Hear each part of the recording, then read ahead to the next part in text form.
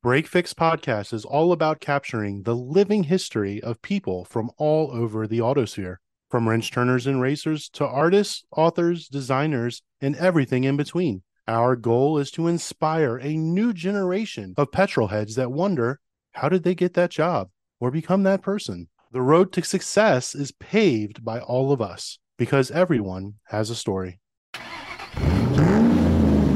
Born as a community of writers, influencers, friends, and women who buy, care for, and live their lives in and around their cars, their own car, the family car, and often the cars of family members, A Girl's Guide to Cars is dedicated to sharing car purchase information, experiences, and stories told from personal points of view and focusing on what is important in a fun, smart, advice from your best friend sort of way. A Girl's Guide to Cars brings together the insights and views of writers and reviewers who share their unbiased, honest, and personal narratives about cars and their lives in cars. And with us to talk about this rapidly growing platform and share some great stories is managing editor Sarah Lacey. Thank you for having me. It's great to be here. So, like all good break fix stories, we always say everyone has a story. So, let's talk about the origin story behind A Girl's Guide to Cars. How did it all get started? What's the who, what, where, when, and why behind A Girl's Guide to Cars? The founder, Scotty Reese, was approached to develop this website back in 2013. And at the time,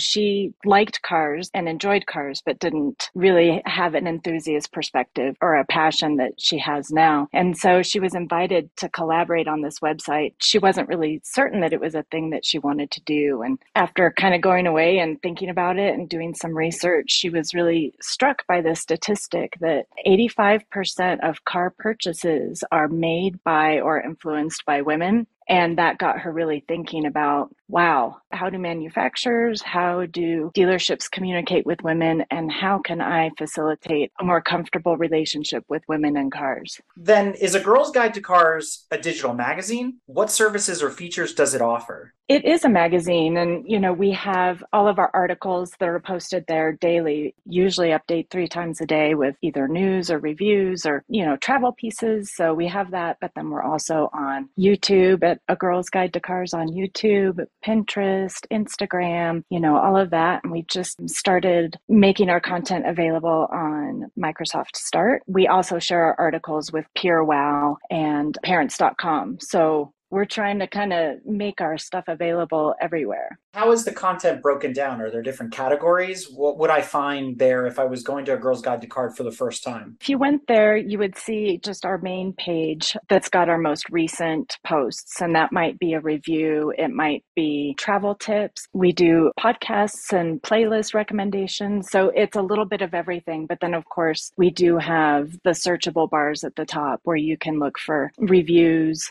You can look for travel articles. So if there's anything in particular you're looking for, if you're looking for a particular make or model, if you're looking for a 3-row SUV, you can search that way too. Do you have standing authors that are contributing to Girls Guide to Cars? I know I've seen Annika Carter contributed. Yeah. She was a previous guest on the show, as well as Elizabeth Blackstock, who's a Jalopnik writer. Yes. You invite folks and they come in or out, or do you have like a standing crew that are always there in the background with guest writers? Yeah, that's a good question. It's mostly built of freelance writers. We welcome lots of different types of writers into our environment. We do have like some travel bloggers, and we do really pride ourselves in this is something that you want to break into. If you want to learn how to write about cars and talk about cars and learn about cars, we're really happy to help you with that. We do have writers such as myself, like you mentioned, Elizabeth. She's back at Jalopnik now, so we don't have access to her writing as much as we would like, but we do try to keep people coming back regularly. Some of our writers right now that we're really excited about are Kristen Shaw and Jill Simonillo. If those names don't sound familiar to you, they will soon, because they are embarking on a journey with the Rebelle Rally, and they've been sponsored by Hyundai, and they're driving a Santa Cruz in the Rebelle Rally, which is an off-roading navigation type rally. So you'll be seeing probably some pieces by them and about them after the rally wraps. race in the fall. So that's pretty cool. That is definitely very cool. Look forward to checking out some of those articles. If we had any listeners that their interest is being piqued right now and they wanted to contribute an article, is there a process for that, or how would somebody do that? Yeah, we do actually have a tab on the website that you can click on. That it's under the About Us section, and they can just click on that. Outlines how to become a contributor and kind of puts forth our expectations and basically fosters the conversation for us to bring new people on board. That's awesome. Yeah, thanks for asking that.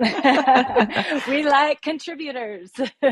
So I pulled a thread out of there, which was, I heard you guys also cover motorsports? We are getting better at covering motorsports. Like a lot of automotive related content, we're working at finding people who enjoy that subject, whether it's NASCAR, hot rodding, whatever, and really writing about it more in a way that brings people in and helps people understand why our writers are passionate about those types of races. So it could be something informative. Like one of our favorite posts recently was how to attend your first F1 race. That was fun. Like I said, we're going to be covering Jill and Kristen coming up, and we want to expand, but we want to do it in a way that brings our audience in and doesn't alienate them, not unlike all of the other types of articles that we post. And we've talked about this before, especially on our drive-through episodes. Right now, we're on the precipice of an awesome revolution in the motorsports world. There's more and more, not only just female drivers, but all female teams coming on the scene with the work that Beth Peretta is doing. And then just recently at Le Mans with the Iron Dames running their Ferrari.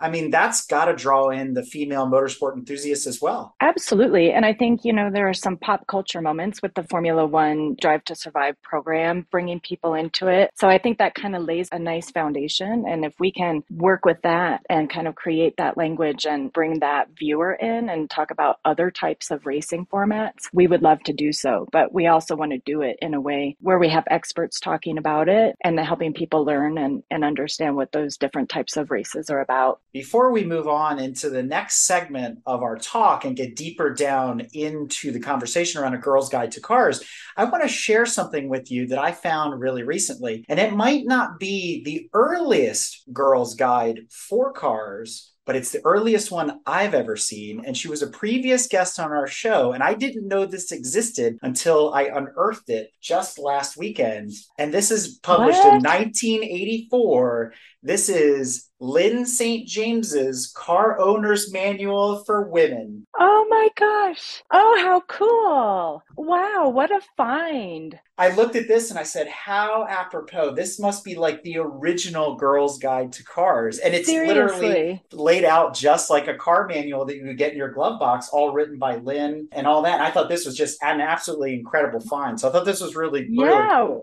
What is she talking about in there? Everything. How to change your tires, the pattern of torquing your wheels, how to sell a car, how to buy a car. Oh my gosh. It's 160 pages long. We actually reached out to her because obviously she was on the show. And she said, if you send it to me, there's not many of these left around. I will autograph it and send it back. Did you? Not yet, because I'm still holding it. Did you save it for me? You saved it for me. Exactly. Thank you. How cool. If anybody's interested, we're going to post this in the show notes as well. Just some photographs of it so you guys can see it. Again, this is a really, really rare book, but I thought this was really cool and right in line with what we were talking about. Absolutely. Oh, what a find. Very cool. So going back to the Girl's Guide to Cars story, in the introduction, we mentioned, and this is posted on the website as well, women think differently about cars than men. So as a guy, I'm perplexed. What exactly does that mean? Can you explain it to me? That is a question that I get so often. Like, consumer is a consumer. The thing that you should care about is the thing that you should care about. Our mantra really is cars on your terms. So whatever it is that you find important about a car is important because it's important to you. I think at times men tend to focus on statistics. They focus on the mechanics and the engineering, and that is important to them. And that obviously that's important in the function of a car. Women for a long time are much more consumed about life in the car. how is it going to function for me on a day-to-day basis? Yes, I know I'm going to get from point A to point B. I know that I'm going to be able to go out to my car and turn on the heater and have that happen. And what's important to me is, am I going to be comfortable? Am I going to be able to reach the pedals? Am I going to have a good cup holder? When I started writing about cars from a woman's perspective back in 2005 and 2006, it was just not okay to talk about. And it took a very concerted effort to say, no, it is okay to talk about, because I do have a beverage in my car. I do have kids in my car. So it is important to me how the car seats fit. Those are things that aren't necessarily front of mind for guys when they go car shopping. I've heard it said before that a lot of us, men and women, the first thing we do when we buy a car is we buy with our eyes. We'll put a pin in that and talk about it a little bit more later. Yeah. But aesthetics is like, I think, where we both branch from and go, do I like the way it looks or not? The rest of this stuff becomes a little bit auxiliary. And to your point, it becomes a lifestyle choice, right? The guy wants the horsepower Absolutely. and the whatever, and you're looking at other parts of it. You started writing at a time, in the early 2000s when a lot of things were changing in the world of car seats and ergonomics and things like that. And just to bring up a factoid, in the German car world, cup holders were really rare even to that point, because in Germany there were laws that said you couldn't have those sorts of things in the car. So adding them in for the US market was awkward and clumsy. And so they just did it to do it. We've evolved in the way we buy, in the same way that the manufacturers have evolved to keep up with the way we buy. So it's a little bit of a tug of war there, right? Absolutely. Absolutely. And whenever there's an innovation that takes place, there is a push-pull between the consumer and the manufacturer. I say, I want a nice cup holder, or I want a double stroller to fit in the trunk, or whatever. I don't think it's a matter of the manufacturer not wanting to make it happen. It just tends to not get listened to. At least back in the day, it wasn't listened to as much, just because it wasn't front of mind. So in a way, when women start writing about cars, it starts creating that change. And the manufacturers go, oh, to your earlier point, I didn't know that was a thing, but now I know it's a thing. So let's see what we can do to bring it to life. It's a very symbiotic process, I think, more than adversarial. And it probably helps more as time progressed in the history of the automobile. Now in modern day, there's more women also that are in the room and the automotive manufacturers, right? So they can have a say. But 50 years ago or whatever, all the men in their suits at Ford, there were no other women there. They weren't giving opinions, right? They didn't care. They only saw it from, their perspective. You're so absolutely right. And women in the room has affected a lot more than just some basic creature comfort. You hit the nail on the head. When someone is in the room who's been taking her kids to practice and sitting in the parking lot for an hour and a half at a time while the kid goes and does gymnastics or baseball or whatever, that's a different way of being in a car. And the person in the room can articulate that and help people understand why it's important to have some additional features that would make that way a little more comfortable. Definitely, for sure. If we go back and look at the articles on A Girl's Guide to Cars, and I've read a few myself, and I think they're quite refreshing because it is that different outlook on things. I do get slightly tired of the standard industry rags where it's this shootout competition and drag race and, what's your lap time at the Nürburgring? I'm like, I don't really care anymore. What? They're all getting beat by Teslas anyway, so it doesn't matter, right? So it's true. When I read your guys' articles, I do see that other perspective. And then I start to wonder, what are some of the most important topics that you guys are covering? Your audience isn't me, it's Tanya and other women out there. So what are those pillars that you're trying to focus in on? A massive interest is occurring with electric cars and electric vehicles. And a lot of people are wondering things like, when are we going to see 3-row SUV EVs? So EVs are huge. Wanting to feel better about your car purchase from an environmental standpoint is a huge topic. I think another huge topic is driver safety features and systems, driver assist systems. How do those work? Are they standard? And what does standard even mean these days? A car with standard XYZ features meant that that car just came with it. And now we have all these different trim levels, and what's standard on this Nissan Leaf is going to be different than what's standard on that Nissan Leaf SL. What am I getting when I buy a certain trim level of a car? Am I getting those safety features? Yeah, unfortunately, it becomes a bunch of badge engineering and alphabet soup, right? When you get down to it sometimes. Absolutely. And we work really hard, and I think it makes our articles more understandable and more readable and more functional because we take a lot of the capital letters out, kind of normalize a lot of, one manufacturer might use one acronym for, say, blind spot mitigation. So we just say it's a blind spot management system. It kind of creates a normalized language. So when you're reading the article about this car and the article about that car, you can compare terms and know that we're talking about the same thing. I think you'll have a lot of content in this subject area for a while, because if you've heard how BMW is piloting subscription features for like heated seats and adaptive headlights, high beam headlights. So now you're going to have your audience confused of like, so what's in my car? There's heated seats, but I can't use them. I have to pay for them.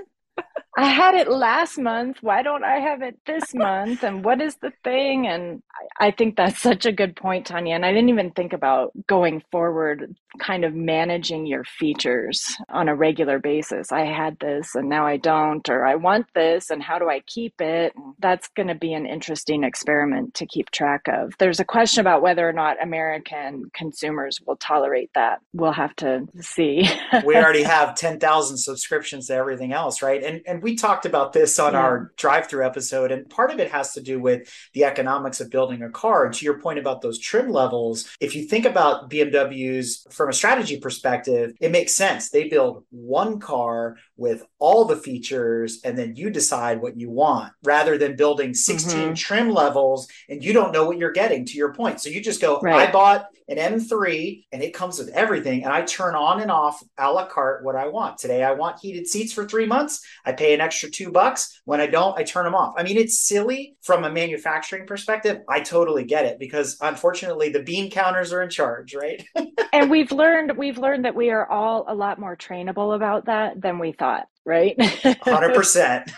I hate to say it, but I will. This actually dovetails into a really great question. On this show, we have a sub-series called What Should I Buy? We have shopping criteria. Somebody comes to the table and says, I want to buy a station wagon. And a panel of us get together and we kind of chew on the idea until we come up with suggestions that the person likes. We've done collector cars. We've done Italian cars. We've done ugly cars, all sorts of things. So I started thinking about it. And if we were to set one up for a Girl's Guide to Cars, what would be the top 5 things that women look for when they're buying a new or used vehicle that, let's say, we could use in a What Should I Buy episode? That's a great question. And I think it's a little tough to answer because it's like painting in broad strokes. By and large, women tend to like cars with light interiors. They tend to like large storage areas for their purse, like in a center console. They want those safety systems, as I mentioned earlier. They want to not be shamed for liking a car because of its color. We were talking about that a minute ago. You want to like what you see. You want to like what you look at. You want to come out to your car and you want to feel proud and excited to drive it. So those are some main features. But I do think that women more and more are really excited about some luxurious details, and manufacturers that haven't always been paying attention to that before.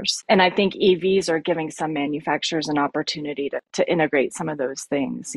We're seeing little crystal bezels and features that are just really luxurious to the touch and not feeling plasticky. I think those are some of the big pieces for the ladies out there. So pivoting off that, are there brands that you're seeing that cater more towards women, or which of those brands would you say are giving those extra features that women are really gravitating towards? I want to call back what you said earlier. There are a lot more brands that have women in executive positions, chief officer positions, that just kind of bring the whole entire brand on on board. One of the interesting product launches we saw was Infiniti did a marketing campaign with their SUV where they basically built this whole story around Claire and Claire, live life like Claire, and they really looked at the life of a woman who wanted to drive a luxurious car. Where did she live? Where did she go? What did she do? And, Kate Hudson was at the forefront of that marketing campaign. So Infiniti has been really dialed in. I would say Genesis is really an up and comer with that too. I've tested a few of their vehicles now. I had the GV70 and then I went on the launch for the electrified G80, and I loved how adjustable everything in the car was. I loved that they were just making every surface feel great, not skimping on things. They have features like ambient noise that makes you just feel like you're at the spa and very zen. These are coming from brands that maybe haven't focused on that before. Someone had mentioned Volvo. I think Volvo has always been very attentive to women, and part of that is because they're so dialed into safety. So they want to make sure that anybody in the car is having a quality experience, and they've included women in that historically. So everyone's getting a lot more on board and are very excited to hear feedback from our reviews, from our test drives. What did we like? What worked? What didn't work? I love that. It's making me very happy to say that there's not just this brand or that brand, that it's a more sweeping and inclusive feeling from just about everybody. And I think the interior comments are even more important today as electric vehicles kind of removed a lot of things from the consoles and whatnot. So there's a lot more room now for the designers to do different things that haven't been done in the past. And it's funny because, oh man, 10, 15 years ago now, it was funny. There was a young lady I knew, and she actually said that when she went to go buy a car, she didn't actually care what it looked like on the outside because she was spending all of her time looking at it from the inside. So it was very important to her when she was testing different cars that the interior was aesthetically pleasing. And like you've been saying, has all whatever comforts and adjustability that they need. And so now, like full circle, it's like she would probably still have that today, but have even more choices for prettier interiors and things like that. There's market now for that area. I love that you said that, Tanya. I'm having a moment right now and the market is too, of recognizing that people don't necessarily want what I call the Jetsons car. They don't necessarily want that minimal, spacey, weird looking EV. And I went on the launch for as I mentioned, that Genesis, the electrified G80. And one of the things that they were talking about is that it is the G80 and it's just got the electric powertrain, right? There's no difference in the interior between the electrified G80 and a regular one. And they were saying that they didn't feel like they really had any competition in that department at this time. Most EVs, in terms of their interior look and feel, they all were kind of going in this EV direction. And Genesis was like, yeah, but what about people who don't want that? We're going to talk to them. So you've been reading my mind this whole time because I was thinking that myself. And I've commented more than once, my biggest issue with EVs is that you sit inside them and they all feel like an IKEA showroom. They're extremely utilitarian and very simple, and they lack the creature comforts that we've gotten used to. To your point, We've also said that it was going to take time for the major manufacturers, especially the luxury manufacturers, to catch up. So Genesis being the luxury arm of Hyundai, but then you have Audi and Mercedes coming to the table with, let's call them more normal looking cars as well. Yeah. What's the difference between the e-tron GT and let's say the RS7? They're very similar cars when you come down to it, or the Taycan or anything like that. So you get inside the Audi and you feel like you're in an Audi. You don't feel like suddenly you stepped into, I hate to say, like a Nissan Leaf, something that's much simpler. You're going to see a lot more of that. To your point, people are going to turn away from the simplicity factor, and they don't want cars that look funky. They want something that looks classy and refined. Yeah. And I think that a major point there too is the fact that we now have battery power and the range that's extended, that now we don't necessarily have to lighten everything up. Kind of like, well, we have a little bit more power, so now you can have some of these other things that we thought we had to take out. I mean, early on with EVs, it was absolutely a necessity to try to kind of eliminate all the stuff that was going to suck the battery power. And now, you can go 280 miles on a charge. So maybe you can have some of those heavier weighted knobs that feel nice to turn and all this, and you don't have to rely so much on just a touch screen. And what we don't want to end up, though, is with a 9,000-pound plus Hummer. That's the scary part of that Says equation, you, too. Eric. Says you. Maybe I totally want that. Underlying here, and we've mentioned some of these manufacturers, there's two in particular that have stuck out to me over the years, that not only do they have women in the boardroom, but they have all female design teams, and those clock in at Volvo and at Hyundai. Hyundai, again, being the parent company of Genesis. To Tanya's point earlier about, are there automotive brands that cater more to women, that add some more of those features that you guys are looking for? I think those are two in my mind that really stick out. Absolutely. Absolutely. And I'm excited. I'm so excited about that, because I think automotive is really good at the rising tide lifts all boats. And I also think it's fair to say that what women want, men want too. You just don't always want to say it out loud in front of your friends, maybe. But I will say that our readership is 35% male. The things that we think guys don't want, turns out that maybe they do. Or they will take that in addition to the horsepower and the torque and the other things. I want a cup holder also. I want my big gulp too. Are you seeing a trend with your audience at all in terms of what type of car you're talking about? That is it convertible, coupes, sedans, SUVs? Are there anybody out there still want a wagon? No. Boo! Much to my heartbreak. I know. I love a wagon. I was a wagon owner. I had a Saab 9.5 wagon that I just loved until she broke my heart. SUVs all day long are the vast majority of what our readers are looking for. And so I think because SUVs have kind of replaced the minivan as the family car. Van life forever. Van life forever. If you don't have a station wagon, you should have a van. You should, but you're not gonna. Nobody's doing that. It was funny. I just gone on vacation to Italy, and I loved how many station wagons there were. This is station wagon heaven. I love it. All brands. Yep. Little ones, big ones. I was just like, for some reason, not meant to be here. As smart as it is, as great as it is, they can't get traction and keep it, with the exception of the Outback. That's true. You tell me. I don't know. The last wagon standing. Yeah. That's going to be their slogan at Subaru for the next 10 years. There's always going to be a wagon. We always have the wagon. We always have the wagon.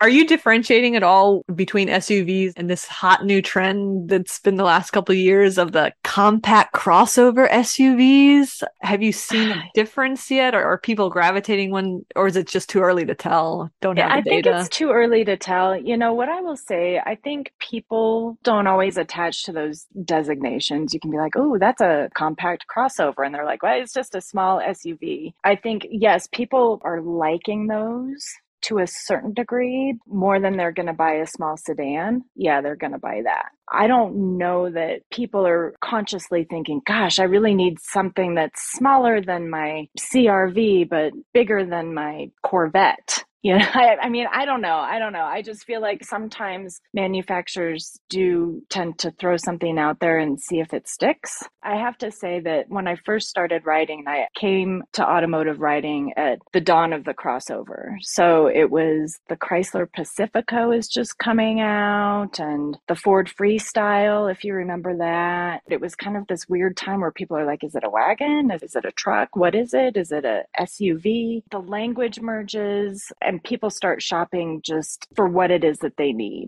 Definitely. And I think if you've been watching Eric's facial expressions, you know his opinion of compact crossovers. Tell me, Eric. We use all these fancy words to say hatchback with a 6-inch lift, because that's all it is. You take a VW Golf and put it on stilts. That's it. I don't get it.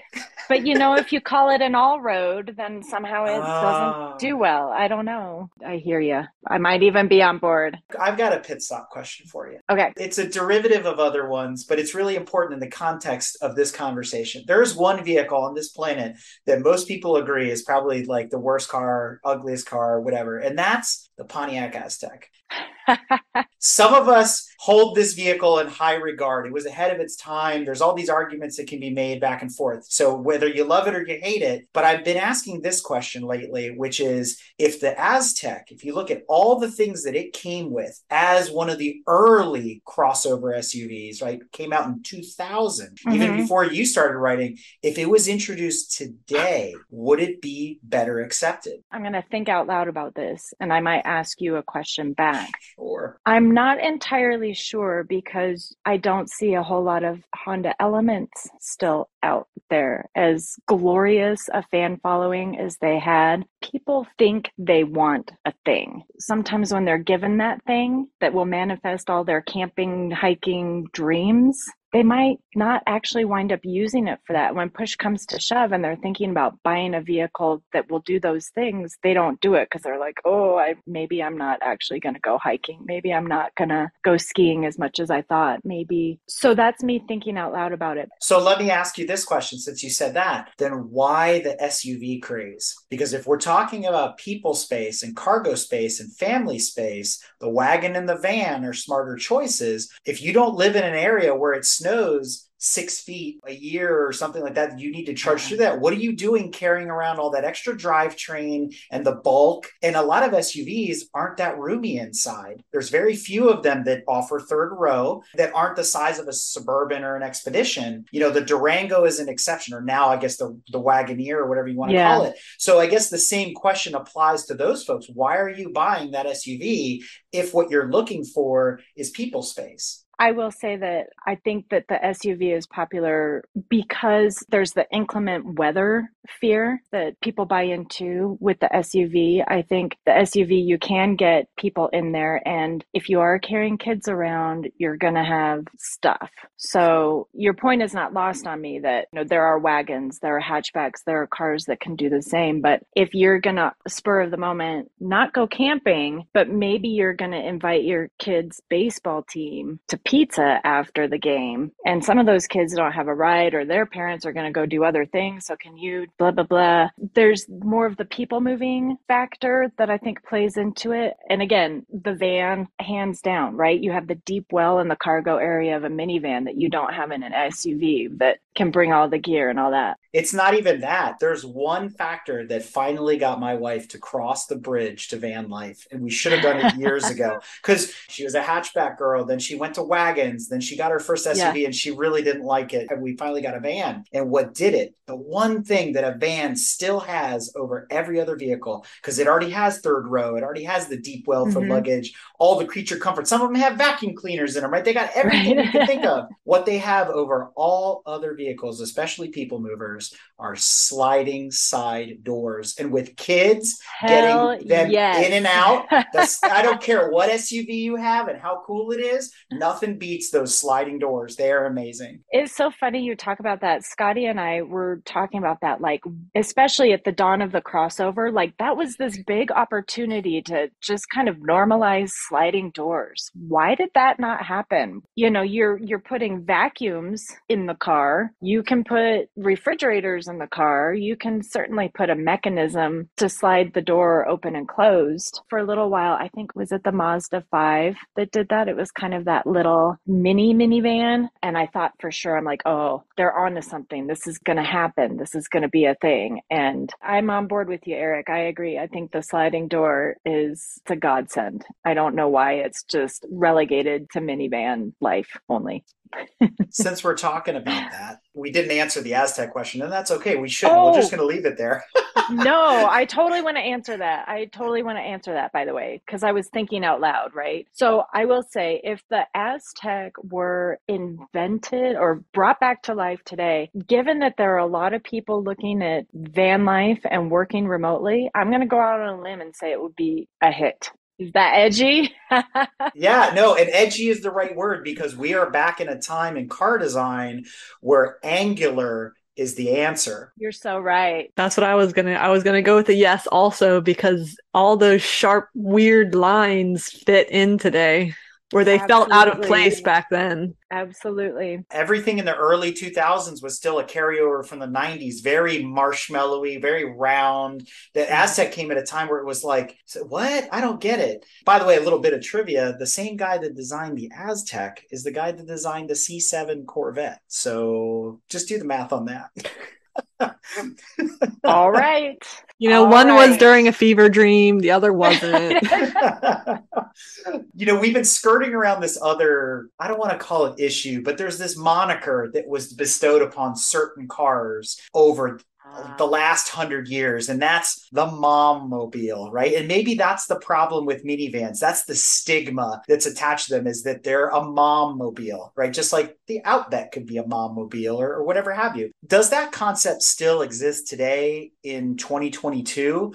Is there a new mom mobile out there? I know there's probably a couple that Tanya could offer up as suggestions. Oh, Tanya, are you going there?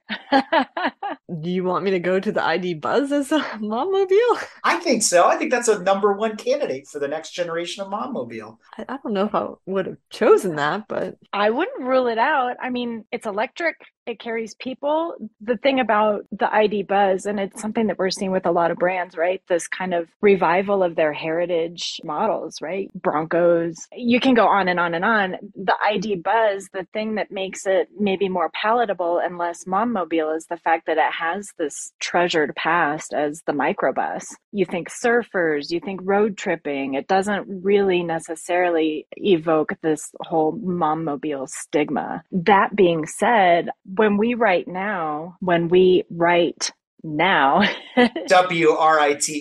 yes, when we do that about cars that formerly would have been considered mom mobiles, typically just refer to them as family cars because fundamentally it might be the mom's car during the week, but dads certainly are driving everybody around on the weekend, or moms and dads and whatever. So it's a more utilitarian title and not quite as mom shaming as mom mobile. But you're absolutely right. I mean, there was certainly a point in time in which the mom mobile was kind of this very unsexy tag that really gave women pause about when they went to go and purchase a minivan. I think there might be less of that now, but it certainly would explain the popularity of the SUV because the SUV seems a little more individualistic and rugged and not quite so momish. I think you hit on something, Eric, that I never really thought about before until you just said it now, because I don't think about minivans, so I've never needed to think so in depth about them.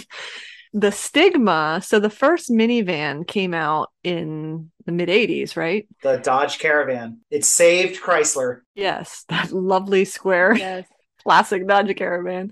The 80s, I mean, that was an interesting time for women in the workforce and everything. And you were starting to see them want careers and climb the ladder and things like that. So to say, go buy this mom mobile, it would have been off-putting because I did have a professor who would have been out of college, first job in that time frame, had gotten married, was starting to have kids. Her husband had suggested back then, oh, you should get a minivan, get rid of your BMW, whatever she had. And her answer was basically, hell no, I will never have a minivan. Don't put that on me. So I'm wondering, maybe there was a bit of that, like the career woman didn't want to be put down in that way with the minivan. Tanya, that's held the minivan back. I want you to write that article for me. That is brilliant. I love that. What she's saying is we need to elevate the minivan now. It needs to have a resurgence, a rebirth, a renaissance. I think that has been tried. Remember, Toyota had their whole swagger wagon campaign for the Sienna for a long time. And yeah, but that's so lame, though. Yeah, I know. They got to take the Top Gear approach. Like they always said, the fastest car in Britain is a Ford Transit van. Boom, done. And then you get everybody excited about it. I'm really enjoying that line of thinking, Tanya, that really the minivan showed that the career woman was doing something other than just being the career woman, or not being able to have the career woman car, but also have the minivan, which wasn't as compelling and sexy and great and all those things. This is what happened to the sliding doors. It all started, had it not been stigmatized with Mom Mobile, we'd all have sliding doors. Now we know. Now we know. I mean, I'll say this. I have no shame in driving my wife's van. Okay, stop right there, though. You just said that. You have no shame in driving your wife's van. Why isn't it your van, Eric? Why isn't it your van? Our van. You should say our van. Our van. The Driving our van, you should say. So I'm going to put it this way. We have a lot of cars, and there are definitely cars that are my cars. And then she is territorial about her car. The van is hers, and she refers to it as her car. So I refer to it as her car as well. That being said, I have no shame in driving her minivan. And I tell you what, it's a Pacifica hybrid. I will embarrass some people at traffic lights. I have fun with that thing because it puts all the power to the ground immediately. Nice. And then it's got 330 horse to back it up. I mean, you get that bread box moving, it hauls ass. Right? I mean, there's no better way to put it. Love it. I love it. I love those kind of like those sleeper things. And sleeper. And for the guys that are listening, I mean, you got to try some other cars because there's some fantastic stuff out there. I'm with you guys. I brought up the whole Mom Mobile concept because, there's been other cars too, like sports cars that have been said over the years that, well, like the Camaro was really designed for women. If you're a guy and you want a muscle car, you buy a Mustang. And you look at the statistics and more women bought Mustangs than men did. Oh, interesting. All that nonsense for me goes out the window. I think cars are asexual, but I think it goes back to that thing we were talking about. When we buy cars, we buy with our eyes, right? It's all about the aesthetic. Mm-hmm. I've also heard it using the metaphor that cars are like women's shoes because there aren't a lot of diversity in men's shoes. It's like black shoe, brown shoe, lace-up shoe, slip-on shoe, right? It's pretty basic. But when you look at women's shoes, handcrafted, they evoke emotion. They're used for different purposes. Maybe you're going to a wedding or a graduation, or you're going to work, or you're going camping. There's like 50 million different styles, and the same is true of cars. It makes me wonder, using one of our all-time favorite pit stop questions, Sarah. Uh-oh. Is there a sexiest car of all time for women? Does that even exist? Is that how cars are viewed, like from your perspective? That's a good question. And again, it's kind of getting into that dangerous territory of painting in broad strokes. So I don't know that there's a fundamentally, hands down, all women think this car is sexy type of car. I can tell you what I think is a sexy car. I would say that the Mercedes SLS AMG. We laugh because Tanya loves Benzes, so you guys are a good company. No, I've said that car multiple times. No way. I love it. It's got everything. It's all of the pieces. It's exotic. There's touches of color. There's just a beast of an engine. There's gull-wing doors. I mean, oh my God. That's pretty much usually how I go through the spiel too. Yeah. Maybe the ladies do have something in common. I will say, I was thinking about this. A sexy car, guys, is a clean car. Can I get an amen? Yes. Can I get an amen? Those cars that look like someone's been living in it for 30 years. Oh.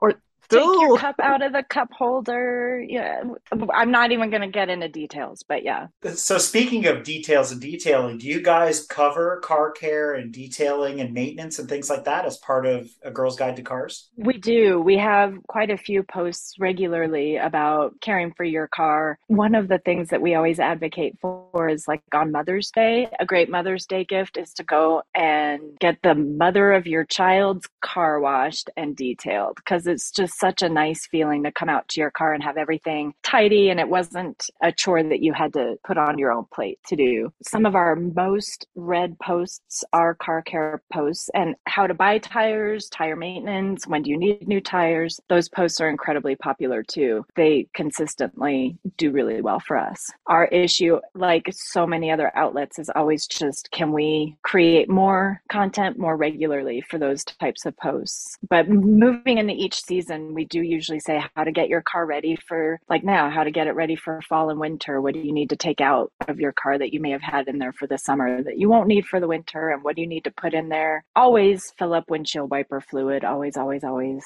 Always check your tire tread, that sort of thing. Season to season, we have different needs. Your other recommendation for Mother's Day, it's like a spa day for the car. So you got to think about it from that perspective. Again, I think I've just found my two new writers. I love it. So if we go back to the question of aesthetics, and again, you can answer this personally, you don't have to generalize for the larger female population, but is there that Birkenstock of cars, that ugliest car of all time? And the Aztec doesn't count. We've already talked about it. Well, it's funny because I think the car that I think is one of the ugliest is also such a gateway car for modern vehicles. And I hate to name it because it's kind of now maybe getting a little retro cool, but I'm going to say it. The AMC Eagle sedan. It is not.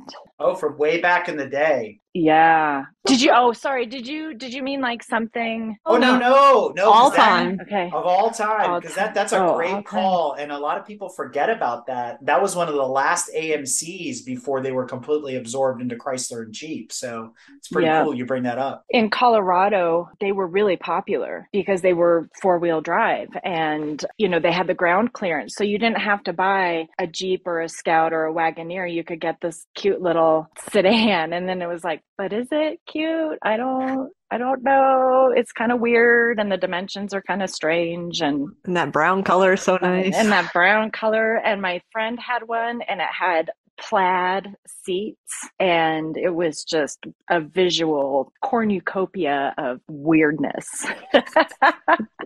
I have to give it props for laying the foundation for Subaru. I mean, I don't know that we can make a definitive connection that Subaru looked at that and said, we're going to do that. But it blazed a trail and with consumers that, you can have this kind of car and it actually would really work really well. It was yet another great idea that maybe just couldn't last through the market doing what it was doing. So here's another pit stop question for you as we lead into our final segment. If there was one lady from the automotive world, whether it's industry, whether it's from the aftermarket or from the motorsports world, whatever, who would you like to sit down and have a glass of wine with and discuss cars? Is there somebody on your list, like one of your female heroes? Oh, just one? I mean, give me a list then. Well, okay. So I grew up learning about Michelle Mouton, who drove Audi up the Pikes Peak Hill climb. I just really admire her. And I just think she was such a trailblazer, pardon the pun, but she had sass. She had confidence. She was a hell of a driver. And of course, to do it in that car is just, what a story. There's a woman who is still writing and very active, and her name is Sue Mead. And she's always written from an off-roading perspective. She's a wonderful human being and an incredible off-roader. She has been in the Off-Roading Hall of Fame as a journalist, but she's yet another person who's lifting everybody with her as she goes. And she recently participated in one of the first all-woman rally races. Well, she didn't participate, but she supported racers in an all-woman rally race in Saudi Arabia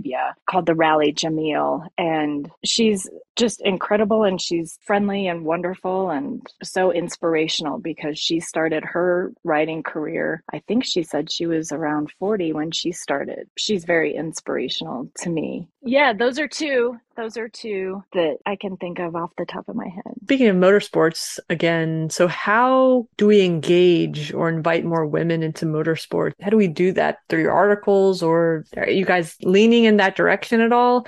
How do we put more women in the seat seats? I feel a bit that that is a community mandate. It starts with people being willing to talk to us and bring us in and teach us. You know, we want to teach our readers. We want to pass that passion on. So when we find a writer like Annika, for example, you know, she's super excited and very enthusiastic, and you can read that in her writing. And we want to be able to answer the questions. And I think oftentimes motorsports can feel so intimidating because I don't know about horsepower. I don't know about torque. I don't know displacement and gear ratios and all these things that you think you have to know in order to enjoy it. And fundamentally, to bring more people to motorsports, it's letting them know that you don't have to have that technical knowledge. You have to be excited about a racer. You have to like maybe the smell of the track when you get out there and you can smell the exhaust or the tires. It's making people understand, not unlike bringing women to cars, it's okay to like a red leather interior. Say, you know what, it's okay to like this for the driver. It's okay to like this because you want to go and sit out on a Saturday afternoon with your family and see what happens. You don't have to know anything technical, anything specific other than that. Like a lot of things, it's just kind of about making people feel welcome and that whatever it is that they like about that particular motorsport, that's enough. So the future of A Girl's Guide to Cars, is there ways people can help? You know, they're hearing about this, they're getting excited, they want to, you know, help the cause. Or do you guys do anything to help promote charity events or fundraising or things like that on the flip side? Both ways helping? Yeah, you know, one of the things that Scotty is great at bringing people in. She really embraces, if you love cars, but maybe you don't know how to write about cars, we can help you with that. We are happy to help you with that. So let's talk about if this is something that interests you and that you can passionately engage in and write about for our readers. So in joining the cause of bringing more people to motorsport, go to A Girl's Guide to Cars and read the articles that are there. We are always working to attend races and create more content about those particular events. Oftentimes, we just don't have the people. If you are showing us that this is something that's important to you by reading what's there, asking questions, this is a great opportunity for me to know that there are people that want to read about it. So, you know, just have me on here a lot more. Yes. Shameless self-promotion. Shameless self-promotion. Yeah. We've got a What Should I Buy episode with your name all over it. Yeah, for sure. Well, and oftentimes people just don't, even I don't know how much people want to read about certain things. So being here really is helpful for me to know that there is an audience out there who wants to read from our perspective about different races and different rallies and different kinds of motorsport events. Absolutely. And we've had the very good fortune of meeting a lot of women in motorsports, from, you know, the McReynolds sisters who are in motocross to Lynn St. James and everybody in between, where we want to capture those stories. We want to get people to understand and recognize that it's not just a bunch of dudes in the paddock. Like many people have said, when we talk about diversity in the paddock, which goes beyond gender, right? In race, religion, color, and everything else, if you don't see yourself there, you know, that reflection in the paddock as an example, you don't feel like you belong there. And so it's difficult, I think, for diversity in general in motorsports to say, how do we break those walls down? How do we make it more inviting? And I think you guys are making the right steps in the right direction, wanting to be there, going there, having people like Annika and Elizabeth, who writes motorsports articles for Jalopnik and things like that, being present, being there. And one thing I want to remind the women listeners that are listening to this episode is everyone is welcome. That's the one thing that we're always championing here at GTM, at Grand Touring Motorsports, is that motorsports enthusiasm has no boundary. If you get excited about motorcycle racing or drag racing or go-karting, or maybe it's, you know, World Challenge Racing with SRO or whatever have you, go to those events. Absolutely. Not only are you satisfying your curiosity, you're helping to perpetuate motorsport, because as the fans have turned to, well, I could just watch it later on my DVR and on TV. that whole realness of racing has left when you look around the grandstands and they're half empty. So being there is part of it. And that then again, you see yourself there, and now other people see themselves there as well. And that's really, really important. So we always want to remind people of that and bestow that upon them. We do have a series called What Drives Her on A Girl's Guide to Cars, and we interview women who own their own garages. We interview women who run racetracks. We interview executives. So it is an opportunity, if you're interested, to know and understand just how many people send that same message. Just come, you're welcome. We want you here. That certainly solidifies that message for us. I think what you guys are doing is really important. And, you know, yes, we were talking about the motorsports and all that, because obviously we care about getting, just in general, the more people that are engaged in the sport will keep it alive for years to come. But just even in everyday life, cars have always been, boys play with cars and girls play, you know what I mean? So like that, there's been that ingrainment. And so as you get older and suddenly you have your first car and you need to go buy your first car, you're treated a certain way when you walk into the dealership or into the mechanic shop to fix your car. So, you know, by you all creating these articles that are helping to explain how to go do this and how to go do that and what to look for, you're empowering women to feel more confident to go to these traditionally male dominated, if you will, areas, right? Environments. Thank you. Exactly. And so I think that's really important, you know, not just motorsports, but just everyday life, what you guys are doing and these articles that you're sharing. Thank you. It's so validating to hear that. And it's validating all the time when we have the numbers that we see of people reading our articles. But the idea of cars on your terms, it's so true. And it's okay. You know, it is empowering to know that the things that are important to you are valid, whether or not they're valid to the dealership or whatever other environment you're in the car life. I will say this, I'm very fortunate to be surrounded by strong women in my life, and hopefully my daughters will be that way as well. Tanya! There is nothing more entertaining than watching either my mother, my sister, or my wife go to a dealership and buy a car. I don't have to say a word and stand back and just watch the fireworks go, because all three of them, coming from, you know, either being in the car world, racing world, or exposed to it, they got their guns out when they go buy something. And it is just hilarious. I mean, I've seen some sales reps be like, oh my goodness. And I'm like, you don't mess with these ladies. I love it. I detect a podcast. tips and tricks. My mom's favorite, her staple is she walks in the door and asks, does it come in a manual? And they say, excuse me, ma'am, did you say manual as in transmission? She goes, yes. Does it come in a manual? And they inevitably say no. And she turns around and walks out the door. And leaves. Her reasoning is, I never learned how to drive an automatic. That's a riot. So, I mean, it's just like, they just lay it out there. She's like, we're not going to waste time at all. Oh, I love it. We focused a lot on A Girl's Guide to Cars, and we didn't talk about your journey as a journalist and coming into the automotive world. So I want to wrap that up in a single question. So if a young lady came up to you, Sarah, and said, I want to do what you do. I want to write about cars. I want to do this kind of job. What would you tell them? What steps would you tell them to take? What lessons have you learned that you could pass on to these young ladies that might be interested in following your career path? First, I would say we can do it together. There are so many people in this business who are willing to help other people. So fundamentally, always ask the question, ask for help, make it known what you want to do. That's first. Second, and these seem like esoteric sort of things, but one of the most difficult things I think it is to learn in this business and in a lot of them, in many ways. One thing that I am working with my writers with quite a bit is owning your expertise, whatever level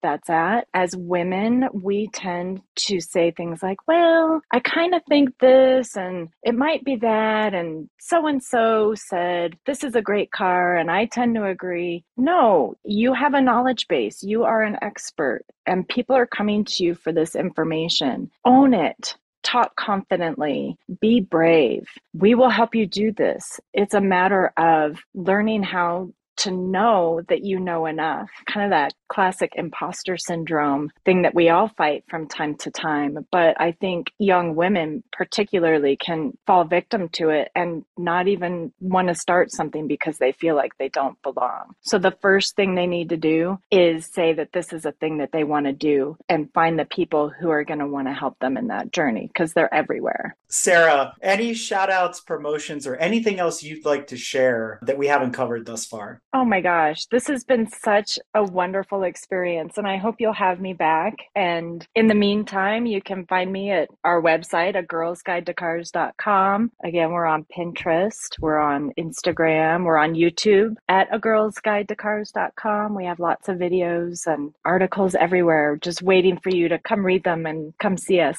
A Girl's Guide to Cars. Their mission: to empower women to be smarter, happier car owners. Women think about cars differently than men. So why should they talk about them, read about them, and evaluate them the same way men do? A Girl's Guide to Cars brings a natural and engaged conversation about cars to you, pairing it with empowering information, tactics, and strategies to ensure you make a smart and comfortable decision. They also empower the auto industry to develop a closer, more meaningful relationship with their female customers. To learn more about A Girl's Guide to Cars, be sure to log on to www.agirlsguidetocars.com, and that's girls with an S, or follow them on social at A Girl's Guide to Cars on Facebook and Pinterest, at A Girl's Guide to the number 2 Cars on Instagram, at Girl's Guide to Cars on Twitter, and their YouTube channel, Scotty She Buys Cars. So we can't thank you enough, Sarah, for coming on the show, sharing with our audience the story behind A Girl's Guide to Cars, and helping us get the message out there to this ever-growing audience, males and females alike. And we really do appreciate everything you're doing to bring a whole new perspective, a whole different set of eyes, again, giving that unique perspective from behind your steering wheel. Thank you so much for having me. I've loved every minute of it, and I hope to be back soon. Definitely. We can't wait to have you on another episode. Thank you. It was a pleasure to meet you both too, and I hope you have a great rest of your night. This was such a blast. Thank you. You too. Bye.